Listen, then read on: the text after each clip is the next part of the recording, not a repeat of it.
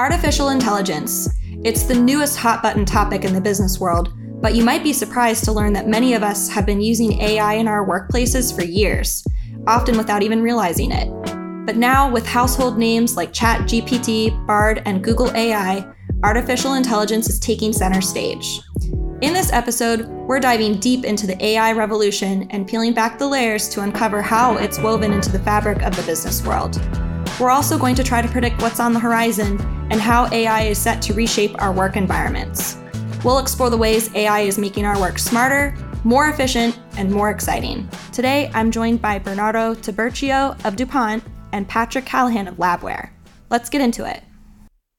Welcome to Conversations with Kelly, where we take a deep dive into important topics at the forefront of the business community, and we're featuring the experts, our members. Today's episode is all about artificial intelligence, and with me at the table, I have Patrick Callahan, Director of Data Analytics at LabWare, and Bernardo Tiburcio, Senior Director of Digital Innovation and Data Analytics at DuPont. Thanks for being here. Thank you, Agnes. I'm just going to start off by saying I know nothing about artificial intelligence. I'm afraid of ChatGPT, so you guys are really going to help me learn today. Patrick, why don't you just tell us first about yourself and what you do? Sure. Being head of an analytics team, or I guess for a global organization, it's with their software. So LabWare, if many people don't know, is they collect the samples. It's a lab information management system. So you can collect samples from all the labs in the world. And you can think of all the pharmaceuticals. If you think of anything on this table that needs to be tested in some form or another, then we do the testing of samples. So the analytics portion is trying to predict things on these samples or discover new things on these samples or help our scientists get closer to new discoveries on the samples. So that's what the data science team does there. And how big is your team? We have about 15 people on our team. It was through an acquisition of a company that started called Compass Red. And Compass Red was a data science organization, like an ad agency almost. But we focused, instead of having creatives doing designs, we'd have data scientists doing things that are creative with data. Very cool. The customer.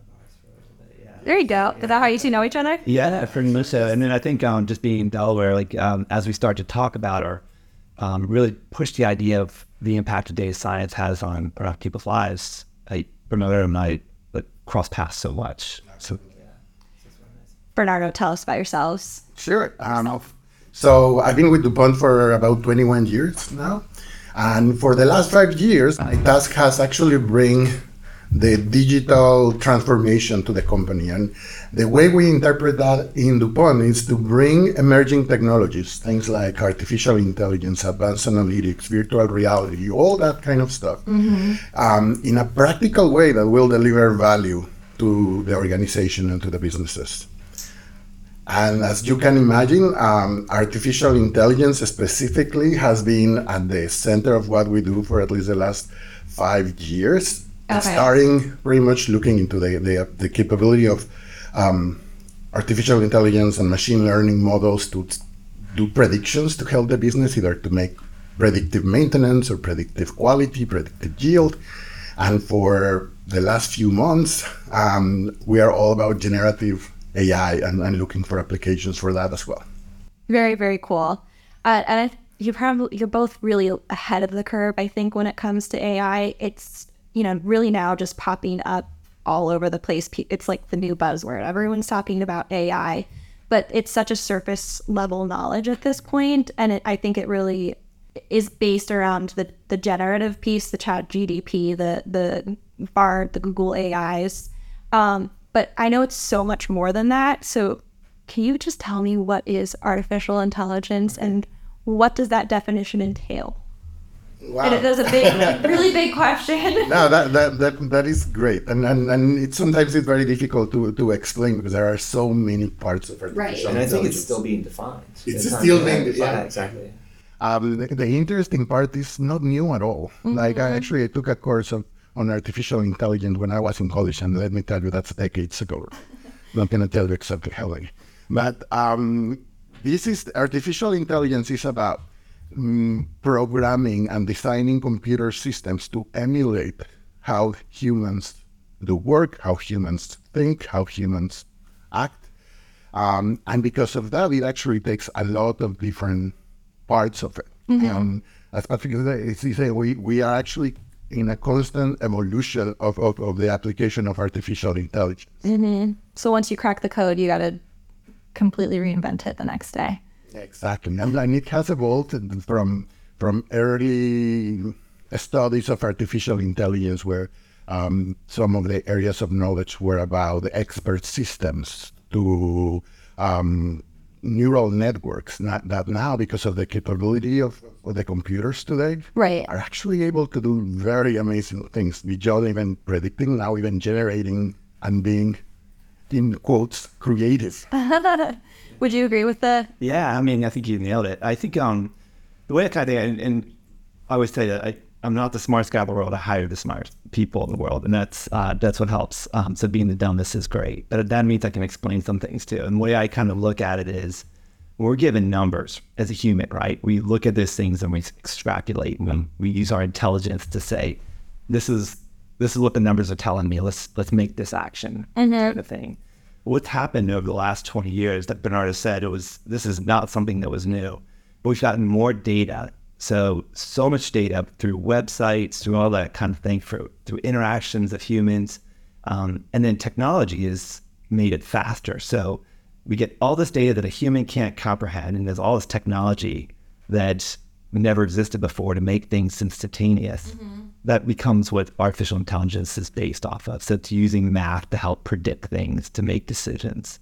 So that, and as you point out, there's really two types. There's that type of AI, then there's the generative AI.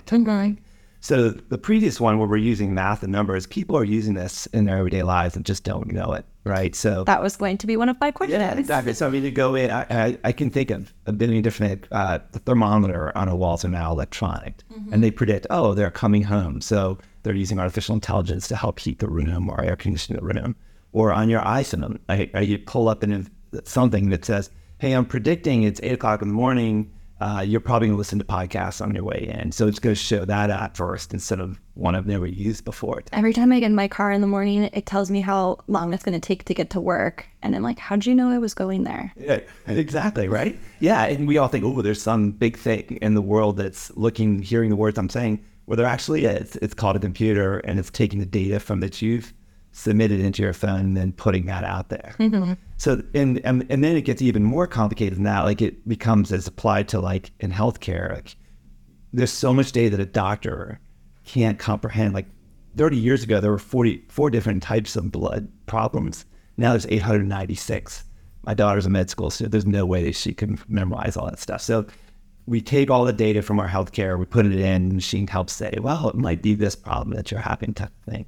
And so it gets applied in so many different ways in all our work that you don't even know. When you do autocorrect, someone could argue that that's as a form of predicting what you're saying. It's a form of artificial intelligence. Very interesting.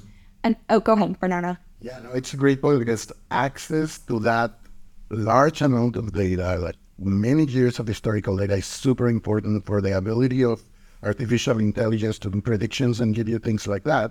Because that's how those artificial intelligence machine learning models work. The way they are able to do predictions in a lot of different ways is by looking at whatever happened in the past. The largest the data set, the biggest the information is that you have, the more accurate you can be on some of those predictions. And just think about it, like with mobile devices and just our ways of living these days, we are generating like megabytes of data every day with everything that we do, from driving, watching a movie on our computer, from going to work. Like, all of that is generating data that then can be used to create. Yeah, to help us learn. The Chamber, we're a 10-person nonprofit. We're small, but I like to say we're also mighty. But we recognize that data is so important to helping a business be better. But so often, I mean, again, I'm speaking for myself, but also on behalf of a lot of our small business members, we don't know where to start, and we don't know, we don't have the skills to take all this data that we know we have and figure out how to find answers. And it's also really intimidating. I have to give a shout out to Ryan Harrington at the the Data Innovation Lab, he's helped us with our intern Delaware program, collecting the information so that we can understand, for example, if an intern attends more than 2 events during the program, they're more likely to change their opinion on the state of Delaware and are more likely to like the state of Delaware. And those are things that we're now learning, but gosh, had we not had the help to start figuring out how to take that data and find that information, we never would have been able to tell that story. So how can a small business like dip their toes into this water? Right. And I'll give a shot at it, right? The first, like, again, talked about non-generative stuff, and I think we should talk about that a little differently, because that's super important. We should dedicate some time to that. You used to have to hire a technologist and a data scientist to figure this stuff out. But now these tools like Excel and the next predecessor BI tool, business intelligence tools, are allowing you to ask questions and look at predictions. So take the data down, put it into a spreadsheet or a database, and then predict things. And it'll help you figure out this. So even that simple thing, or even your finances and QuickBooks is starting to you can look for artificial intelligence or questions that have been asked that help you figure these things out. When we started relating generative AI, that's a whole other thing that will help address a lot of the questions you're asking too. On the small business side, I don't know if you know. I mean, let's go there then. Tell me about it. So, well, Patrick is absolutely right. It's kind of exponentially how fast companies, software developers are embedding artificial intelligence into their offerings. So very fast, you are going to be able to use, anybody is going to be able to use one of these capabilities in your regular tools. Like actually was mentioning in Excel or in your accounting system or in any database that you use over there. Like they are bringing these capabilities. One of the reasons, I believe, why generative AI has become such a buzzword lately and everything is how accessible it was because of the OpenAI ChatGPT solution, how accessible it became, right? So that I learned about ChatGPT for my kids. They were using it. Like, I think they had to do their homework. Yeah. And they're like, what? Then they take a look at that stuff. So it's becoming so easy to adopt, so easy to use, and so practical uses. Yeah. That now people can use it in their everyday life. Yeah, this GPT stuff is fascinating. The way I kind of see it developed was it's basically taking the math that we talked about, the predictions, and incorporating something called natural language processing. So it's understanding a human's voice and able to process that information into a question. And so that's where it all started to take off, right? And then so lots of money, lots of data, lots of technology and processing power made it very much easier to understand a human and then what the possible response would be for that human question. Are there any dangers in all of this, caution to the wind when you're deciding to embrace this sort of stuff? And I'll give an example. I've heard a lot of people talk about how this can help you, write an article or help with grant writing. And that's great. It makes your life easier, but it's not perfect. So what are some of the things people need to just be careful of? I can start, and then I'll share a little bit about our approach in DuPont of how we are embracing generative AI and all of the productivity and the efficiencies that we can gain with adopting this technology, but at the same time being very, very careful about all of the risks that come with this technology, right? So in our approach is always balancing this offense and defense. So I'll start with the defense part, right? Like you ask about some of the risks. The nature of how generative AI works, it's basically all based on statistics, right? Is the foundational point is something called large language model. So basically, you train these models to process the input in regular language and access knowledge through these models. That basically what they do is they use statistics to predict what the following word will be based on some context. So one way to think about it is if you have your cell phone and you're sending a text message, do you see like sometimes it's telling you what's the next word that you might be able to use?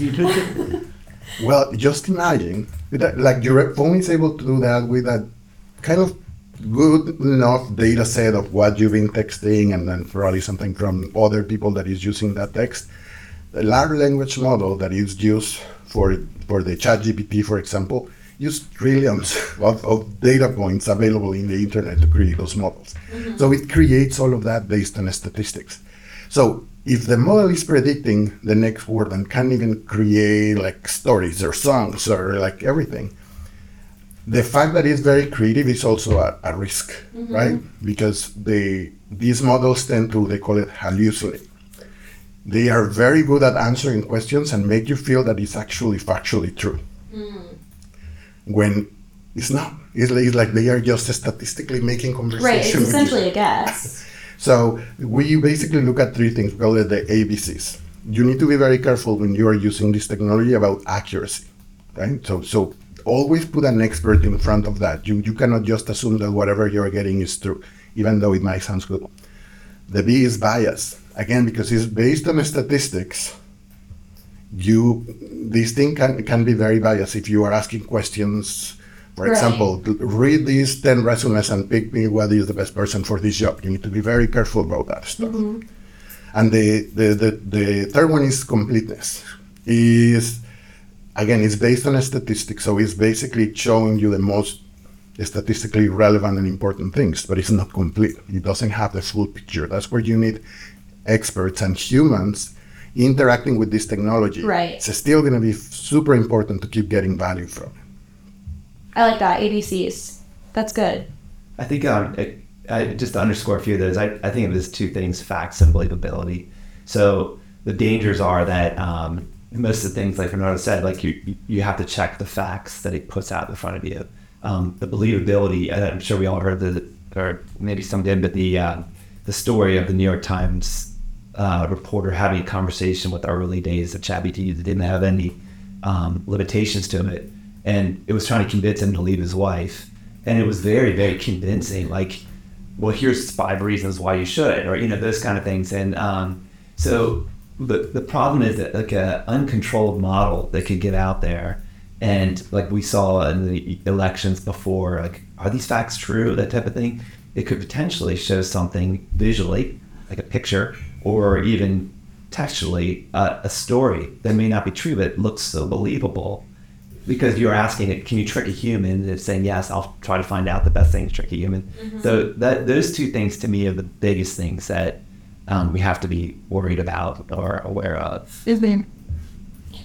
If you were a small business owner or running a nonprofit, what advice would you give them to, again, get started in this to effectively help their company? Yeah. Well, let me start again. It always balances the offense and defense. This is a great technology, so by all means, I'm not recommending that you stay away from there, right? You need to embrace it because it's going to be a competitive advantage going forward. It's going to help a lot in productivity, like to accelerate your go-to-market strategies. Like it's super important. But yeah, you need to be careful about these things, and especially if you're a business, something that is very important is also think about intellectual property. If you are using public models over there, like ChatGPT, for example, or if you are using Google Bard or the Bing chat solution, right? Everything that you put in there is basically you're giving it to the model, and the company decides if they can use that information to train the model further. So, for example, if you are trying to, I just need to translate this patent document in Chinese before I submit it, and you're basically and that's intellectual property, that's confidential. You put it over there. It's like you actually handed that document to OpenAI or whoever, and then you don't know how careful they are going to be with that. So you need to be super careful about intellectual property. And then besides the ABCs that I talked to you about, the other part that is important is the workforce implications, right? Is not only about you understanding the technology and how it can bring productivity, is how do you prepare all your organization with the right knowledge, skills, structuring the organization in the right way to take advantage of this technology. You make a great point about workforce being prepared for it, but I think there's also a lot that's out there about that it's replacing the workforce. Agree, disagree? I disagree. I think, and I'm an optimist. I think it's actually going to enhance it. In fact, there was a study that just came out this week. Like, it's crazy how quick this stuff is changing. I mean, literally, even this morning, there were a whole bunch of releases that are changing this trajectory. Mm-hmm. But they talked about how BCG, the consulting group, they allowed the consultants to leverage ChatGPT for certain tasks, and it was upscaling their productivity, the information that they were using significantly, 40% in some cases. I think of it as someone used the word cyborg. It's a second brain or something that you can bounce ideas off of. And so I don't see that as replacing people, maybe some knowledge workers, which we always thought might be the other end of the spectrum. But it's I do think this could potentially create more jobs than as opposed to it. So I just don't see it. I'm sure there's arguments for it. I don't know how you feel. I think in general I agree with that, because we've seen this happening before when the internet came, when mobile. I was going to say, I feel like the same fears when technology was really coming into the scene. Yeah, and even during the industrial revolution. Yeah. Right, like you have machines and everything. So it will have an impact on, and it will potentially transform some jobs. Just because how prevalent is this in all kind of conversations in professional settings, pretty much everywhere you go. If you go to I have conversations with our chief procurement officer, for example, that he goes to a procurement meeting with all different people from the industry. They have a lot of conversation about generative AI. You talk to scientists, and then they are talking about that stuff. So just stick within your own peer groups and professional groups the right avenues to talk, because that, for me, that's what it really makes it real, right? Is what talking now. What are you doing, and what did you learn? And so those kind of things are super valuable for us. I'm just thinking, it's weird to see where are we today, right? I love this article on the New York Times. I don't know, it was one reporter, the Hard Fork or something. You listen to that podcast, and they compared it to alchemy before chemistry. And in alchemy, you get all these different formulations, and no one knows what this stuff is or type of thing. I really think we're in the industry, we have no idea where this is going. Mm-hmm. And I think it'll breed the DuPont, the next the chemical, and how that changed our lives. So we're in these early days, but it's really impactful even today. I just learned so much. Thank you.